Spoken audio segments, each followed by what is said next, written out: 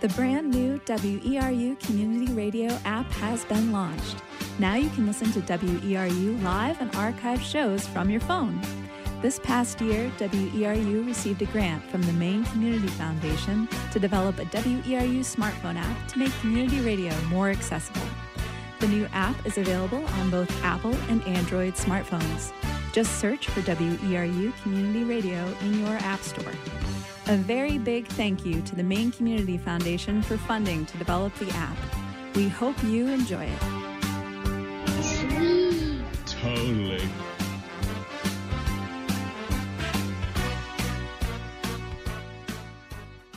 Support for WERU comes from Blue Hill Books, presenting Terry Tempest Williams reading from her collection Erosion, Essays of Undoing on Saturday, November 16th from 7 to 8:30 p.m. in Emlyn Hall at the Bay School in Blue Hill. 374-5632 or bluehillbooks.com. You're listening to WERU 89.9 in Blue Hill and WERU.org everywhere else. Don't forget to call us if you ever like to from Zimbabwe or wherever you live. 207-469-6600 comes right in here. Give us a break, call us now and help us out. We're always looking for new members. We got 5 seconds before the hour of 10 o'clock, which is Boat Talk time. Stay tuned for WERU for the rest of the day.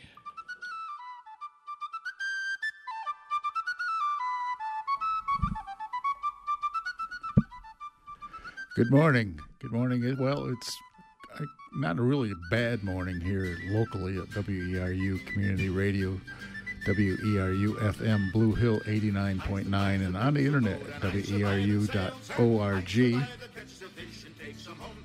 And we're the ones who bring you Boat Talk. It's a call-in show for people contemplating things naval with your rusty anchors, Mike Joyce and Alan Sprague. And I usually come up with a pun about now, but I'm going to admit, not one of my own, one that my wife gave me from the internet, but it sounded pretty good. The Swedish Navy is now putting barcodes on the sides of the hulls of all their boats. So when they return, they can scan the Navy in. Yes, I got it. Ooh. So that's why I don't no credit for that one. Scandinavian, yes. Okay, good one.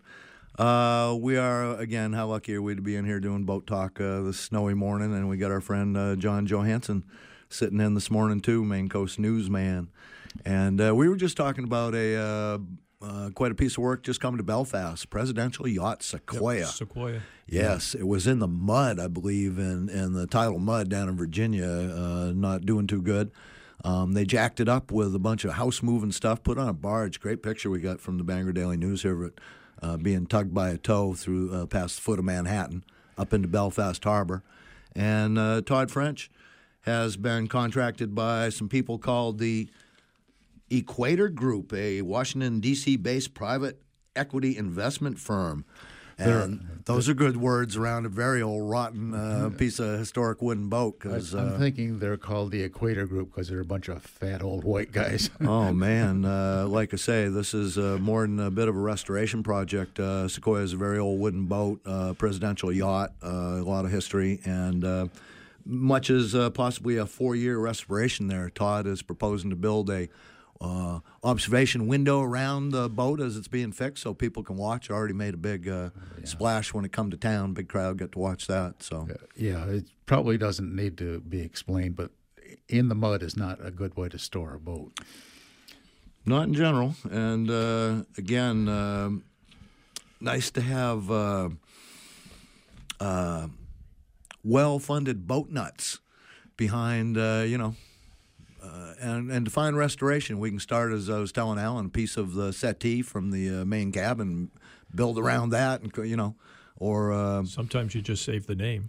Oh man, that's about right. Yeah. And as we were saying, why not just build a new hull and put the old stuff in it? But still, they got a hell of a job in front of them there. So history. I remember Giffey talking about this boat many years ago. I think it was back during the Kennedy administration.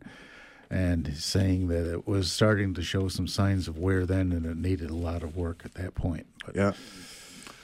Talk about interest in boats. The University of Maine has made a boat on a laser printer, and it is the biggest laser printed boat ever in the world. They got 3 Guinness records for the printer, the boat, and the biggest 3D printed object.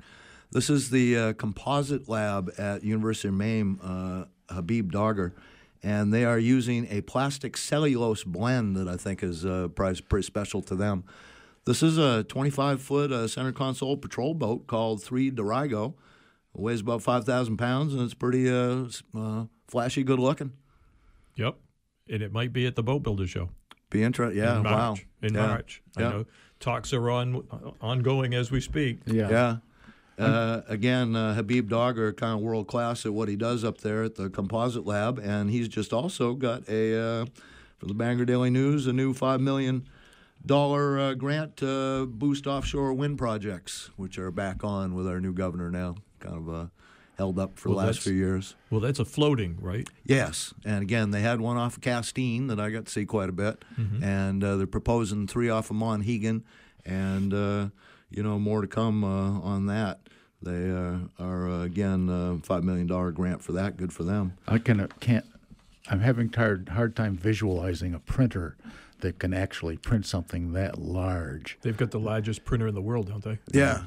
I'm told it's like a big hot glue gun that just makes passes and, I'm thinking a chopper gun. Remember chopper guns? Yeah. Oh, good Lord. At the Young Brothers? Yeah, that's what the Young Brothers uses cellulose instead of a fiberglass chopper. And again, the interesting thing is what they're doing with wood fiber is the epoxy people call it Miracle Fiber W, wood fibers.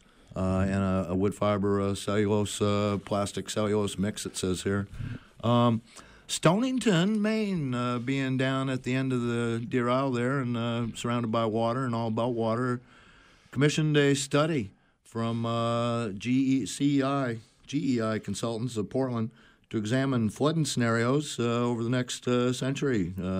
What's it going to be like down in Stonington 2030, 2050, and 2100 if current trends and predictions keep coming, and the headline is Stonington underwater by 2100. So, but the town manager, Henry Trevorrow, Stonington's economic development director and a member of the Flood Vulnerability Advisory Committee, said something I thought was pretty damn smart. He says, we have to start planning and setting aside money for future capital projects. We have to start getting prepared for this right now.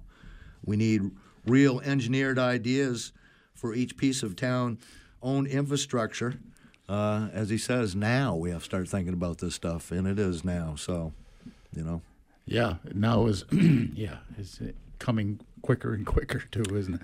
Water will come. Remember, Nantucket used to not be an island. There you go. Right. Yeah. 4,000 years ago, Nantucket was high and dry. Oh, I can believe that. It's real shallow out there. I've been out there, very, very shallow out there. And they moved those shoals all around. Yeah. As we like to, without GPS, I'd be nervous as a cat out there, but, Yeah, you can stand and not see land. Yeah. Yeah, as long as you got good sneakers, you're fine. Yeah. My wife was asked in Bar Harbor, and when she was working retail, if we brought the islands in during the winter. We do. Yeah. Fuel them and water them. Fuel and water, that's true. I hadn't thought about what. Outside storage, though, I'm afraid, yeah. Well, yes. Do you remember Corliss Holland? Who? Holland Boat Shop? Oh, yes. It's Glenn's father. Well, one time he was asked by a tourist how big the lake was. He says, well, I don't know, but it all goes all the way to England. Yeah, it does. It does. It's actually growing. And it is. It's, of course, boat storage season. Boats are like anything else. The better you put them away, the better you will find it when you come back to it, That's for sure, yes. How's that for an idea, for more chores for your fall? Better you take care of it now. Again, no such thing as a low or no maintenance boat. So, if you've got one, clean it up good before you tuck it away, and then go to Madden's, get one of them blue tops, put something over it, honey. Blue tops. You were talking before about the storm, but you would have seen the devastation down southern Maine. In the last one, there were 15 boats up right around Handy Boat that they had to haul off the bricks. Some of them were safe. And what was interesting was a lot of the trouble was because they still had the biminis up, and the sail cover's on, Yep. and some of them hit bottom at hull speed Yeah. Ooh. when they were coming into shore. No, absolutely criminal That's pretty to see a boat that is in peril. And again, the sail cover, sail is still on the boom. Bimini, the Dodger is up. That you've just basically pointed a gun at your head. Well, speaking of in peril, we have Skip Strong on the line now. Nice. We're going to be talking about driving big boats and probably in peril too. Good morning, Skip. Welcome to Boat Talk. Okay, Skip, you there now? I'm here. Okay, yes, you sound much better now. Glad to have you back. I guess we'll do a little quick introduction of you were on Boat Talk. I forget when it was. I'm going to say September 03. September. Thank you, Mike. I was going to say 10 years ago. I like to think it was one of the best interviews we ever done. Alan says what happened, and you tell a story that's wow.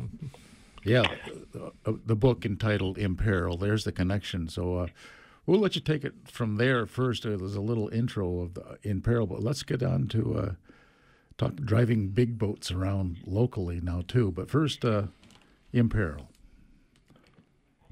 You want me to talk about that? Yeah. Well, yeah. Right. How's it doing? So actually, we are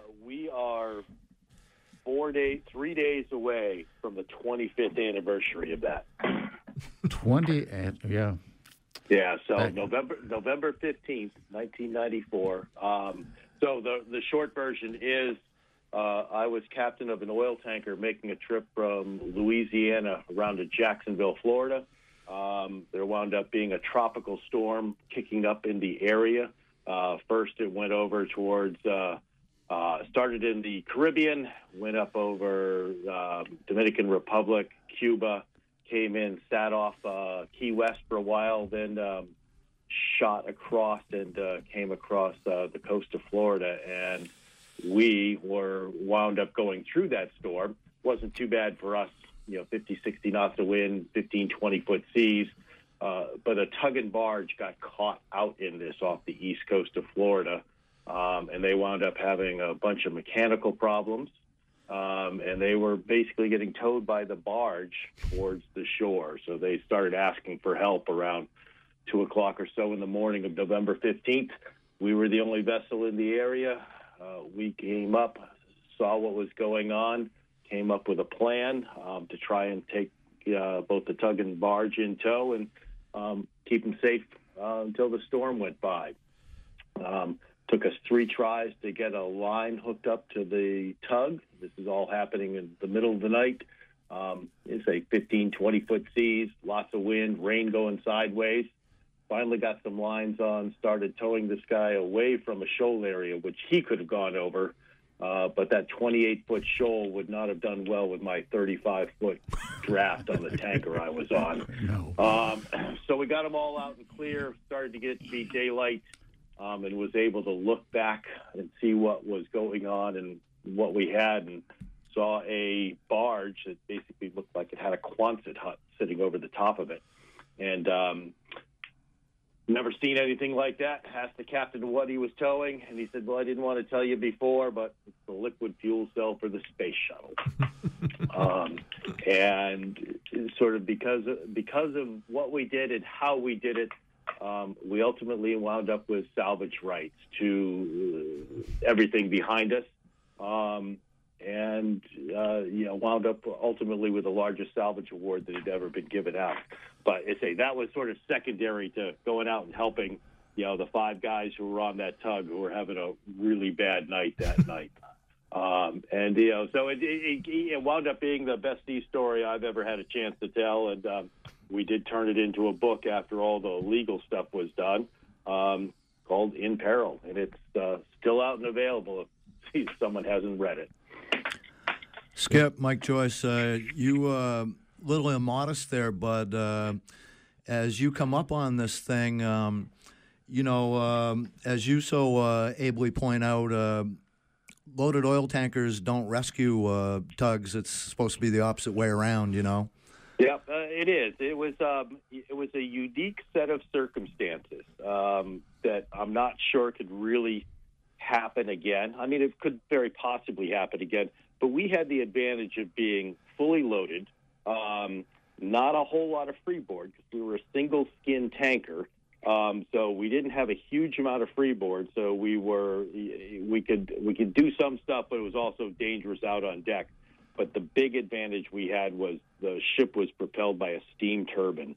And that meant that I could go from full ahead to stop to full astern or not even bothering to pause through there because it was just a throttle valve as opposed to air needed to start and stop a diesel engine. If someone tried to do the amount of maneuvers we did that night with a diesel engine, they would be out of air after about the first dozen engine commands going through a stop bell. So there's no way you could have done that with a diesel ship or a motor ship. But the steam turbine gave us the ability to do that. And I had a really good crew on board who knew what they were doing, both in the deck department and in the engine department, who were able to allow me to do some of these things that weren't normal for our operations. And the guys on the tug did everything they needed to do to help as well. So it was a joint effort to get this stuff all done. You're still way immodest because there was a rocket gun involved there, try to get a line to the tug. Nobody's ever found that yet. But basically, you handed, from a loaded oil tanker to a tug in those conditions, you handed them the line to get the line to them. We did. Seamanship was extraordinary boat handling, just extraordinary boat handling. Well, thank you. But it took 3 tries to figure it out, but we did figure it out. And we were able to basically make a lead that the tugboat could get into where we were being pushed down to the bow of the tug and able to, at the final connection thing was basically one of my ABs was able to stand on deck and hand the heaving line, over to the bow of the tug and then work on the messenger line and the 2 big lines. Incredible. It's also one of those things that this happened when I was 32 years old.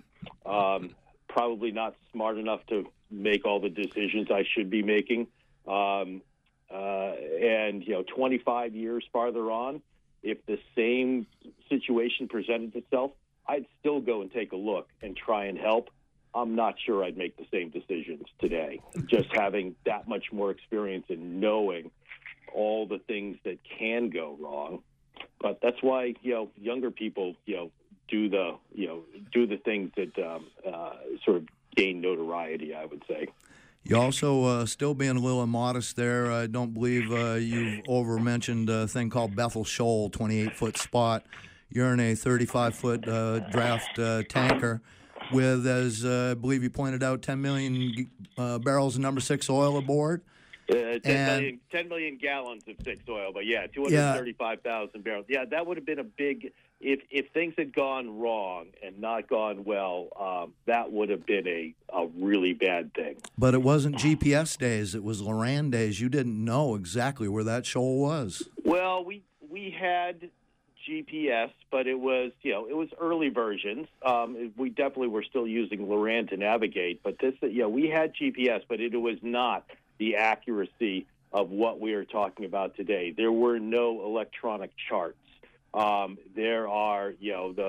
were too far offshore to get any good radar ranges and bearings from stuff. So we had a good idea where we were, but not to the level of confidence that we would, in today's world. Yeah, and as you, I believe, said, it was young. It was my first command with more experience. I might not have or shouldn't have, and on the other hand, there you were doing one thing at a time that looked reasonable. And But as you also says, if I'd gone up on Bethel Shoal with the Cherry Valley, Joe Hazelwood up in Alaska would have been a footnote under my name. Yeah, I mean, that was certainly a very bad accident up there, but it was kind of out of the way. If you had 6 oil going up on the beaches of Florida, in the beginning of November, that it would not have been good.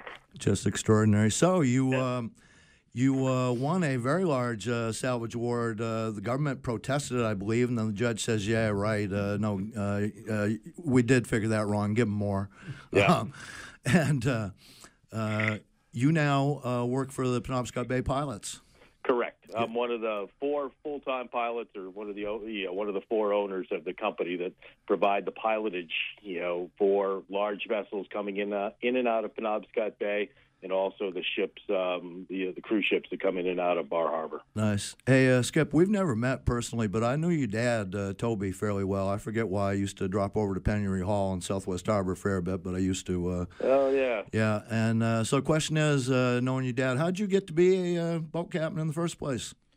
He, when I was born, he took one look at me and said he's going to be the skipper of his own boat by the time he's 35 years old.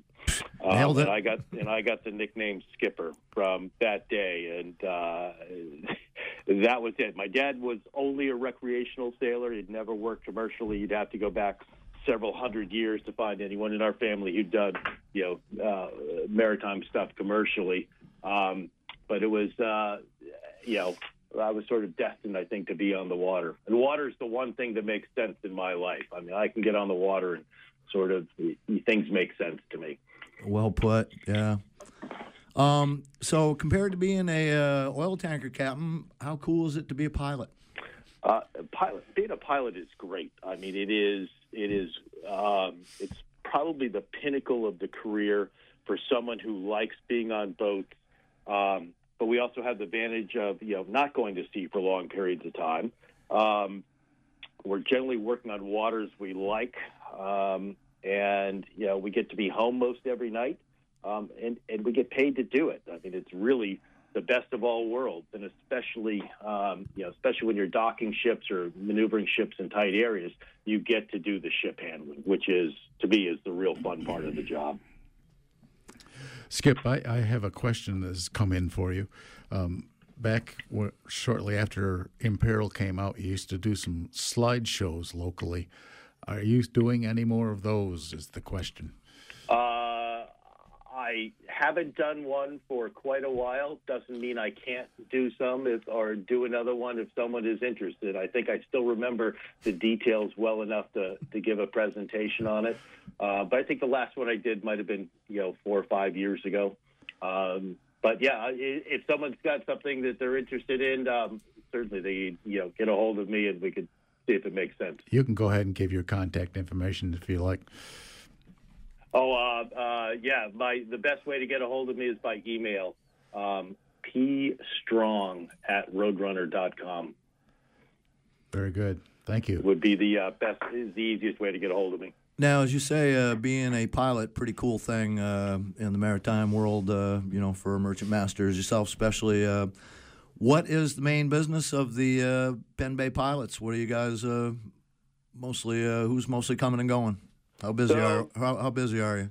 It varies. It varies depending on the time of year. So as a state licensed pilot, first of all, we got to get a Coast Guard Federal First Class Pilotage endorsement, and then we have to get a state license. And so we're regulated by both the Coast Guard and the state. And then we are basically charged with making sure that large commercial vessels move in and out of the waters safely, without really regards to commercial interest. The ships may have a commercial interest to get in and out of a port because, they don't make money if they're not moving. And we're the people that are saying, yeah, we're happy we'll bring you in. We look at this. It's like it's either safe or it's not safe to do something. And we get to sit there and sort of make those decisions, on behalf of the state. The waters that we cover, both Penobscot Bay and Frenchman Bay, those are some pretty valuable waters for both recreational use, commercial fishing use. We don't need any problems here along the coast, so that's what we're really tasked with. As far as the work goes, down in Penobscot Bay, we've got year-round traffic coming into Steersport and Bucksport. Probably 80% of the stuff that comes in is fuel oil used for, retail use, heating oil, diesel, gasoline, jet fuel for Bangor. That's the bulk of our products there. We also handle a lot of ships that are bringing in different products for Dragon Cement down in Rockland. We probably bring in 750,000 tons of road salt into Searsport every year to go out on, get spread on the roads to keep the ice down. And then Bucksport handles jet fuel and number 2 heating oil. And then I would say not quite the largest percentage, but at least 50% of our work now is up in Bar Harbor, bringing in cruise ships. When I started this business joined the pilots group back in beginning of 97, we had 28 cruise ships calling in Bar Harbor. This past year, we were scheduled for 150 of the big ones, the ones that we're required to be on. We're probably another 30 of the little American Cruise Line U.S. flag ships that don't require a pilot coming in and out of Bar Harbor. But that's just been the biggest growth area as far as ships traffic in the middle part of the state in the last 20 years that I've been doing this. Captain, I'll ask you a non-maritime question here. Is it more glamorous on the bridge of a cruise ship than it is on a tanker? Well, there are different things going on. I mean, first and foremost, it's a shorter job going in and out of Bar Harbor. It's only about a 10-mile job going in and out of Bar Harbor, whereas Penobscot Bay can be anywhere from 30 to 60 miles. So it's a shorter job in Bar Harbor. I kind of like the solitude of working down in the bay, being on the bridge of a tanker coming in and out with basically there's a captain up there, a mate, an AB, and maybe a lookout, and that's it. On the bridge of a cruise ship, there's probably 15 people on the bridge. I will say that most of the cruise ships have far better coffee on the ship. They've got nice baked goods on there. It's always so I always joke of September and October when we have the bulk of the cruise ships in Bar Harbor. That's my cappuccino and croissant months. I mean, that's basically every morning there's cappuccino and a freshly baked croissant up there for me. And come the end of October, it's like no more croissants or cappuccinos for the next 10 months. Yeah, as the British would say, it's a posh gig, more posh gig than the tankers. It definitely is a little more posh, but it's I kind of like the simplicity of the tankers and doing that type of work. But cruise ships are a reality for there are a lot of people that like to go on cruise ships. So. We've got a fairly popular area up here. Yeah, when we were talking yesterday, Skip, you mentioned something that I found interesting was the high-sidedness of the cruise ships and what happens sometimes going mostly out of Bar Harbor. Yep. Oh, yeah. So, one of the things that, is obviously, a consideration, tankers, bulk ships, all of those things, the majority of the ship is in the water. So you're more affected by current than you are by wind. Cruise ships are almost the exact opposite.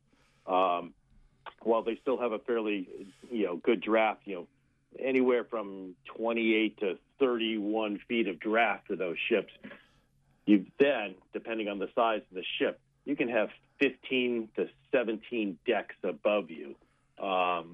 So like the Norwegian Escape is one of the largest vessels we have calling in Bar Harbor these days.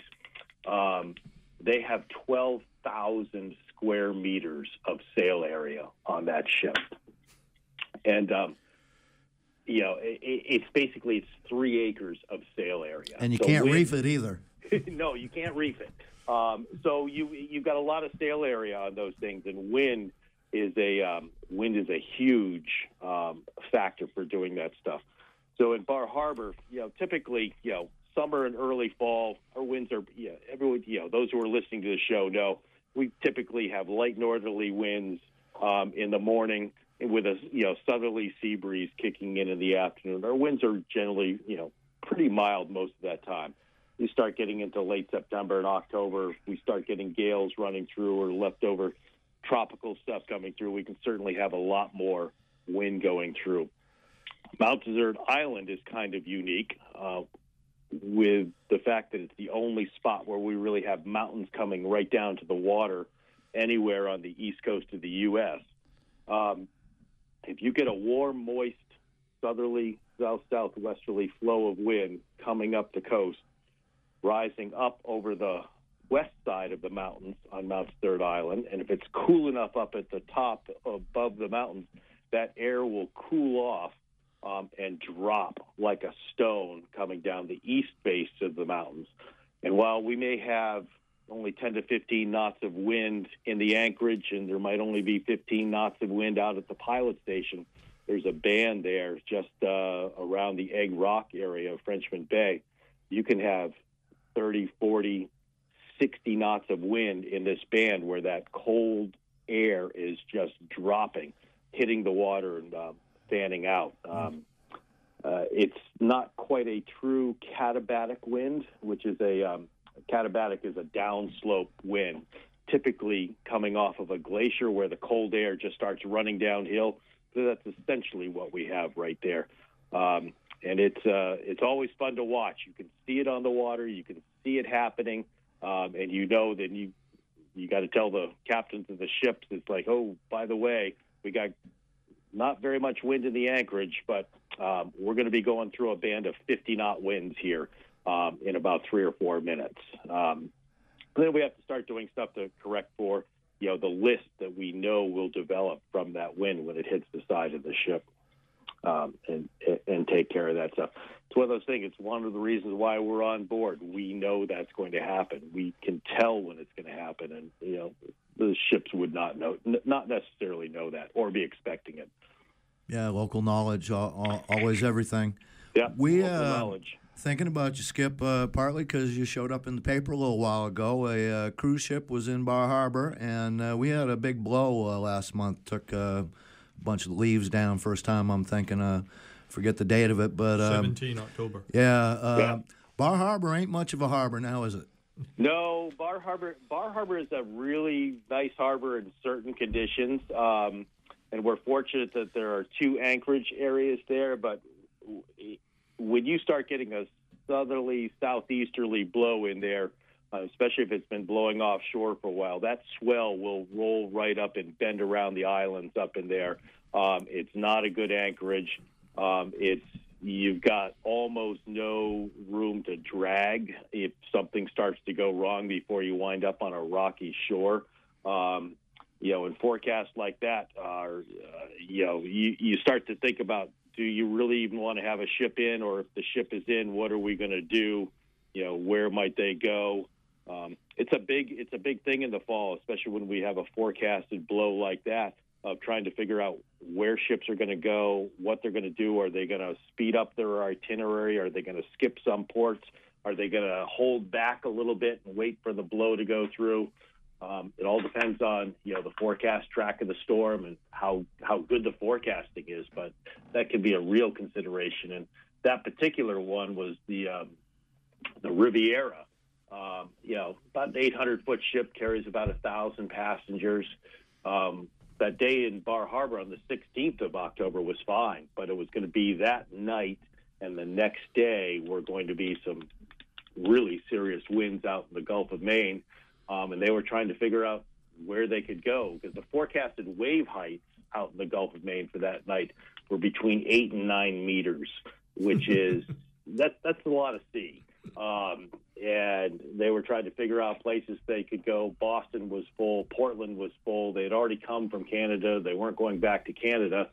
With a forecast for that one of east-northeast winds, Bar Harbor is not a good spot to be. So they began to ask us, do you have any options? Do you have any suggestions?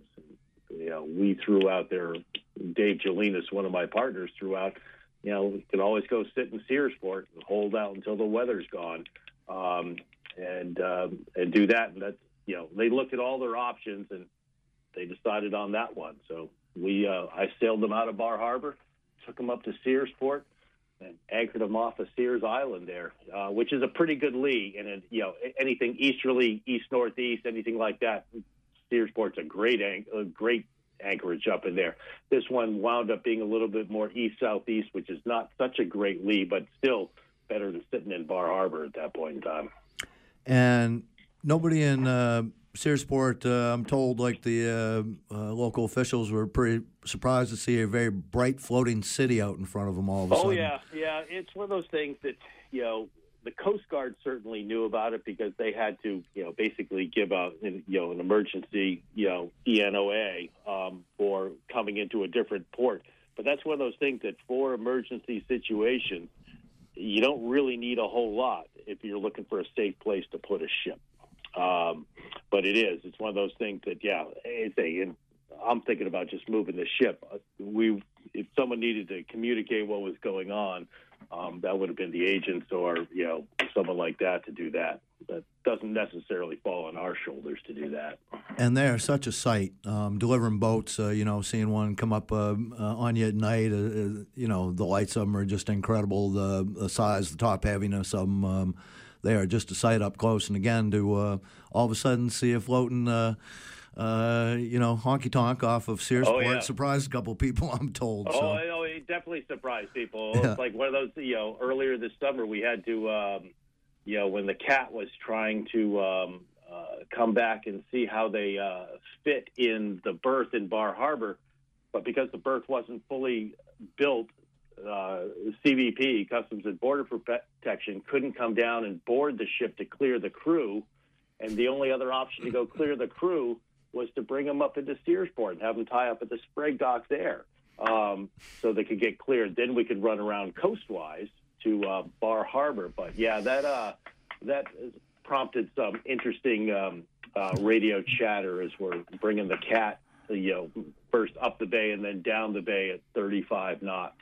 That got people, chatting a little bit as well. We're talking to Skip Strong this morning. Skip is a local Penobscot Bay pilot. Talking to him right now about cruise ship work and Penn Bay pilot work in general, but also Skip is the author of a wonderful book called In Peril, and he gets to be co-author because as a young tanker captain, he won the largest marine salvage award in maritime history by latching on to a tugboat that was having trouble with his loaded oil tanker, and it had a space shuttle booster behind it. So, again, great talk with you, Skip. I have for years made copies of our September 03 program where Alan interviewed you, and I was charged with editing the interview, okay? I think it's 42 or 44 minutes. You speak pretty, it's an incredible story, and then it turns into a legal thriller. I started to edit it, and I sat back, and I said, this is the best story I ever heard. I'm not taking any of this out. And I have, doing boat deliveries, I carry that around. I give that away as presents to... that's nice to hear. Yeah. Yeah, it's still, I still come across people who have just found the book or all of a sudden read it, and they said, yeah, that's the one book that I stayed up all night reading. Type of thing. So it's Twain and I worked really hard to make it into a readable story for both people who are familiar with the water and then also for people who aren't familiar with the water. We keep hearing that we found a good balance for that. So it's always nice to hear that. Too cool. Giving it to a lot of musicians too have come back and says, Mike, you got any more of them boat stories? That one was incredible. So yeah, it's out there, man. And you make us look good. So, again, how's the winter looking for you, Penn Bay pilots? It'll be pretty steady. There will be our usual winter work of Irving tankers coming up the bay delivering heating oil, gas, diesel, ethanol will be coming in and out, jet fuel for the airport. We're actually just finishing up, we got 2 more barge loads from the Chimbro project that they were building up in Brewer. The last 2 barges, one will be going up later this week, and then the final one will be going up to load around the 23rd, 24th of this month, and they'll take the final shipment of those modules that they were building for a refinery project in Pittsburgh. So you go back to the interconnectedness of transport and how things get moved. The barges are built in Brewer, shipped by barge to the mouth of the Mississippi River being towed by an ocean-going tug. They're swapped over to a inland push boat that are then pushed up the Mississippi River and Ohio River until they get to Pittsburgh, where they're offloaded and basically put together like building blocks for a refinery that's being built there in Pittsburgh. Chibro's done a great work with this stuff, and hopefully they secure more of these contracts. But it's nice work for both people in the state of Maine and for us as ship pilots. We get to move stuff up and down the river. And it's cool to understand again how the infrastructure here works and how we do stay warm, and how important water transportation is. Yeah.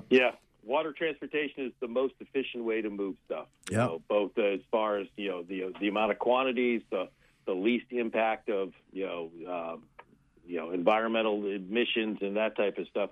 Ships are the way to go. They're not as clean as they could be or eventually will be, but they're far better than running 18-wheelers up and down the highways. Skip, we got a good pilot story out of you this morning. There's got to be a couple more pilot stories. Going to be a pilot book someday, bud?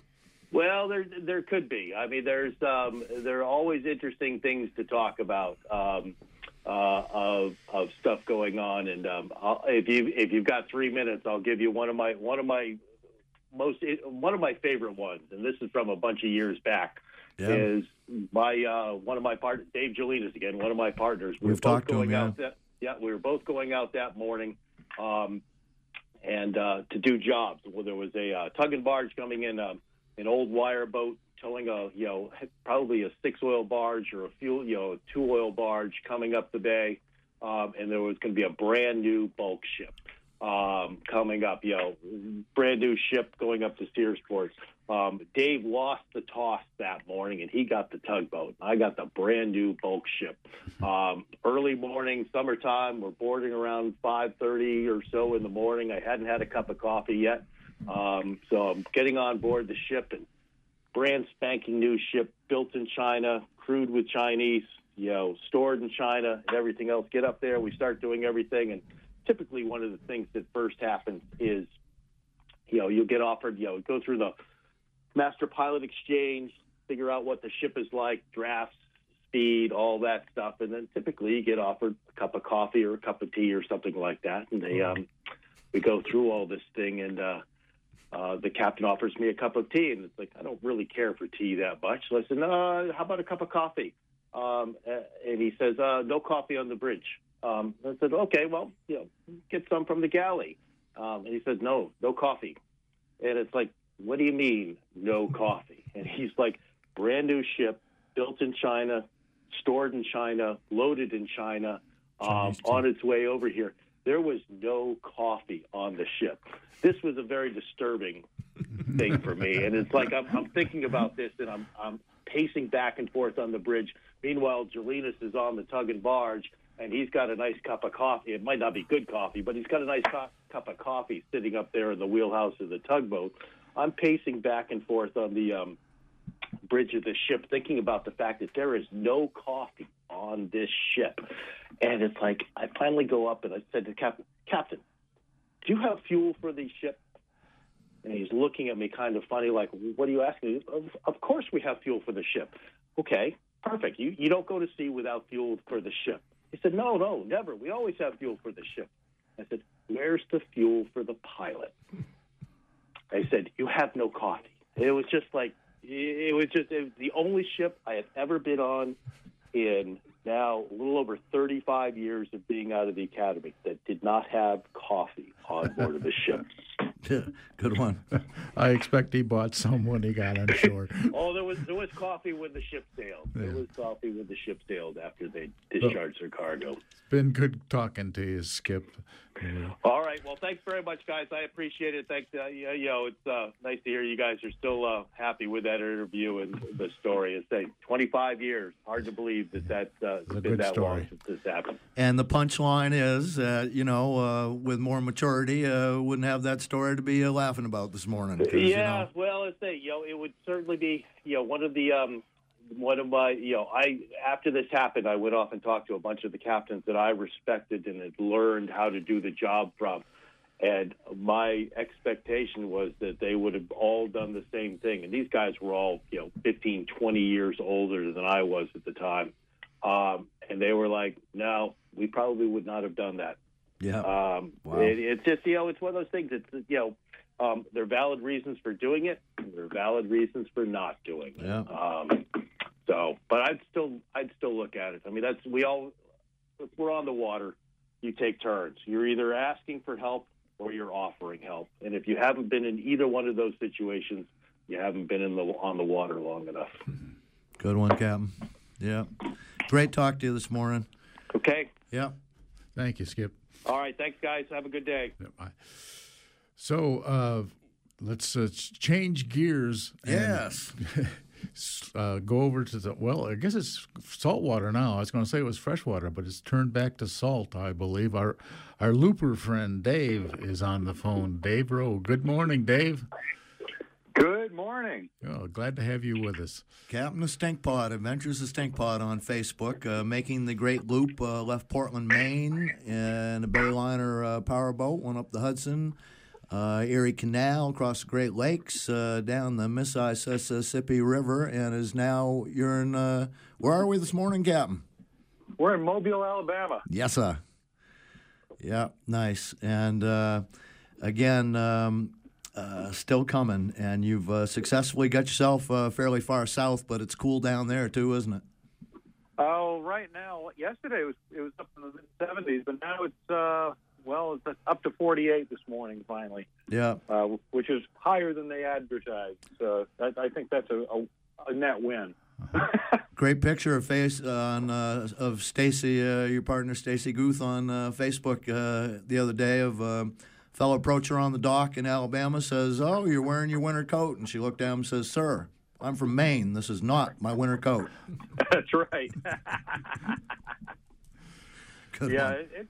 Tonight it's going to get chilly. I mean, we are on the Gulf Coast now, and it's going to make 29 degrees, they're saying. So we're going to have the woolens out. Mm-hmm. And you're about as far south as you're going to get until you get around Florida, too, You've, like I say, got most of the way to your goal. Now, last time we talked to you was across from St. Louis, Missouri, trying to fix your direct current refrigerator.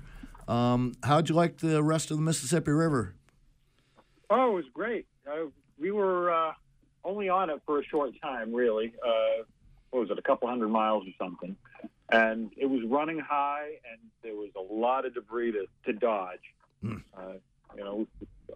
The props on this boat are not as sheltered as they are on the towboats, so we definitely had to do our fair share of dodging. New has talked to you about this water, which I haven't actually been on, so I talked to my friend Captain Sonny Perkins. Spent his career oil anchor supply tugs down there, and says they say about the Mississippi, as you describe it too, you could swim in it, but you could also possibly plow it, Yeah, exactly. That thick and brown, Yeah, absolutely. One of the highlights of the trip was when we took a left turn on the Ohio River and left the Mississippi behind, and the water went from brown to green as fast as you can snap your fingers. Oh, interesting. Dave, I was going to read a piece to you this morning, but I've said it somewhere. I can't find it. It comes from a new book called The Pioneers, David McCullough, old historian, and it's about the settlement of the Ohio country after the Revolution by people from New England. And after the War of 1812, they had so many big trees, so much timber, they conceived and built ocean-going ships in the middle of Ohio. And the trick is to get them to New Orleans and to salt water. First fellow that tried it, Commodore Abraham Whipple. He did, forget what he did in the Revolution, but he had a pretty good reputation. The tricky part, I'm told, is Louisville, Kentucky. The river falls 26 feet there. There's 3 chutes. And at high water, 2 of them are, probably navigable, but nobody's ever tried an ocean-going ship. And Commodore Whipple did something that I thought was wicked cool. He turned the boat around backwards. He went backwards down the chute, dragging 2 sea anchors for steerage. And successfully did it. They built ships, ocean-going ships in inland Ohio up until the mid-1840s and, financial panic and so on. But, yeah, talk about some river navigation and problems of current, Turned the boat around backwards and went down with 2 sea anchors. Oh, wow. Yeah, thought that was pretty cool. Yeah. That'll do it. Yeah, it sounds like a good idea to me. Yeah. So, Dave, we get to the end of the Mississippi, and we got 2 ways out, don't we? South Pass and Southwest Pass. Which one do you go out? Well, we didn't do the Mississippi that far south. Like I said, we're in Mobile, so we came down the Tennessee-Tombigbee Waterway. Oh, dear. Okay, I got you now. Yeah, like I said, when we got to the Ohio River, we took a left, and we went upstream until the Tennessee River and then started heading south from there. And a lot of people don't know much about the Tennessee-Tombigbee waterway, but because we don't talk about it that much. But it was finished in 1984. It wasn't even begun until 1972. They talked about it for years, and it was a bigger dig than the Panama Canal. And hardly anybody seems to know about it unless they're driving a tugboat down it. We were just talking to a Penobscot Bay pilot about the efficiency of moving things by water, and again, that infrastructure is as or more important than the interstates and the airports when you get right down to it. Oh yeah! Oh, we saw so many tows loaded with coal, petroleum products of all kinds, dirt, aggregate, just crazy stuff. Huge barge tows, and they're just moving stuff up and down those rivers, and we don't even know about it, but that's where our stuff comes from. There you go. And so you haven't actually been out in the Gulf of Mexico fooling around out there. I'm sorry, I thought the route here, and look at your stuff on the internet, but I don't spend as much time now that I have to do it at the library parking lot instead of at the kitchen table. So right. Yeah. No, we came down and we hit the Gulf of Mexico officially yesterday when we hit Mobile Bay. Yep. So we've just kissed it, and now we're at a marina, and it's Dog River Marina, and we're just tied up waiting for this blow to come through. It's gusting to 35 miles an hour, and we're taking it in the teeth here where we are on the dock. But I'd rather be tied to a dock and have shore power and heat tonight, especially, than out there at an anchorage and taking our chances. So we're happy to be here. Where are we headed next, Captain? Oh, I think we're going to head toward New Orleans, and take in the areas we missed. The lower Mississippi really isn't safe for a boat this size these days. It's pretty much just big barge tows. There's no fuel, there's no marinas, there's no services. So we would have done 1,000 miles or so without being able to stock the refrigerator, for crying out loud. I would have run out of beer. We got priorities here. We just talked to a pilot who got on a ship that had no coffee, the only ship he ever met that had no coffee. And again, a good captain knows how, as he says to the captain of the boat, Captain, do you have fuel for this ship? And the point being, do you have fuel for your crew too? That's right. As a good captain will know and make sure there is, yes. So do you go into Lake Pontchartrain? We probably will go into Lake Pontchartrain. The marinas, there aren't a lot of anchorages around New Orleans, so we probably won't be hanging on the hook there.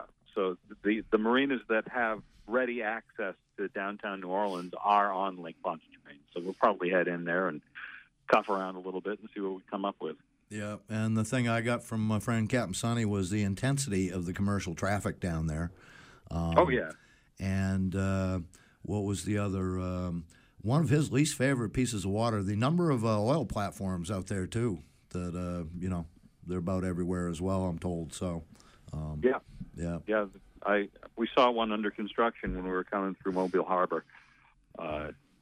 Tremendously large things, I can tell you that. Yeah. And channels to take you everywhere, mind your channel and stay in it. And shallow water up tight, and I'm told it also drops off precipitously all of a sudden and offshore there in the Gulf of Mexico. So, and Sonny, again, been around the world more than a few times everywhere. He says worked there for years. One of his least favorite pieces of water on the planet is what he said yesterday. So that doesn't surprise me in the least. We didn't enjoy the Mississippi River. We were a cork on the Mississippi River compared to the big barge tows coming down through there, the big wakes.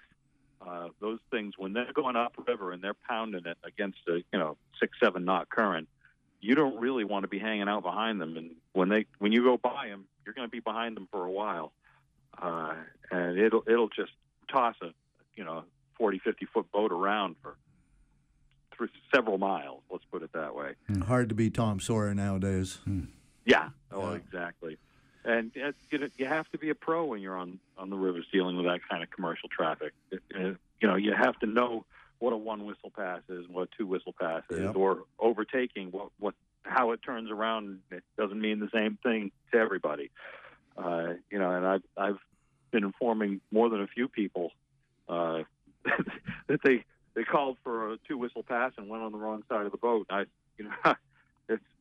It's always the overtaking vessel that gets to call the whistle. That's it. And again, we talked about that last time. The difference is whether we're passing on the port or starboard side, making like we're on an American road or an English road, sort of thing. So, and again, exactly. You got to talk to these professional mariners, not all of whom are Americans, and so it's interesting. Again, we're traveling successfully. Please keep traveling safely. Oh, we shall. We just just picked up our anchor ball, a day shape, so that during the day when we're on the hook, not only are we adhering to the law, most people with boats like ours don't even bother to put out day shapes when they're at anchor. Right. But it's a liability thing, and if God forbid, a cruise ship backed into an anchorage and took out our boat, if we didn't have a day shape, part of the liability could fall to us. And again, a day shape for people is sort of, is like a flag or again, it's a sign that says, I got an anchor out. Exactly. I'm anchored. Or, what's best one ever? Red over red, captain is dead. That's the best day. Great. Vessel under no command, 2 red balls, red over red, right. Captain is dead, yeah. So anyway, just for example. Dave, good talk to you this morning, man. Yeah. Definitely. The time's always too short with you guys. Oh, and again, we're running out of it this morning, and we got a little bit more business here. So Adventures of Stinkpod on Facebook. Anybody can check it out and like it. Why not? Because you're having the adventure, and we get to, share a little bit of the tingle. So good. Definitely. And we now have a YouTube video page, too, so you can check out our YouTube videos as we go, and Patreon and all that kind of stuff that everybody's doing with that stuff. We're having fun. Folk on the Water, I believe, is your YouTube That's handle. right. Yes. So, yes, very good, Dave. We look forward to talking to you next month. Thanks for joining us. Sounds good. Thanks, guys. Bye. Take care. So, in just last couple of minutes left, I'm neglecting something that we should have talked about at the beginning of the show, was we have a lobster table, cocktail table from lobster pot coffee table. Yes. Glass top with an old hoop trap. Yep. Kind they don't make anymore. Yep. Not a square one, the arch trap, wooden one, in fairly good shape. Yep. With a piece of, it's got some wrought iron work that brings up 4 legs and provide a frame for a glass top. And, this has been kindly donated to WERU and Boat Talk. Pictures are up on the WERU Facebook. Pictures are on the WERU.org Facebook page, so you can check it out. What are we looking for this? We'd like to get a new member. We would like to get a new member, yes. And this will be a premium. A bit short on the new member score from our fundraiser last week. And it's fairly big. You probably want to be local to get it. But I think Mike... State of Maine, I'll deliver it. Yep. You get to deliver it and talk with Mike, too. So give us a call at WERU.org or 469-6600 is our daytime. And again, we'd like you to become a new member, support this here community radio station where, among other things, they let us come in and talk about boats. Yeah. I mean, come on. We had fun this morning. Thanks to John Greenman down in the engine room.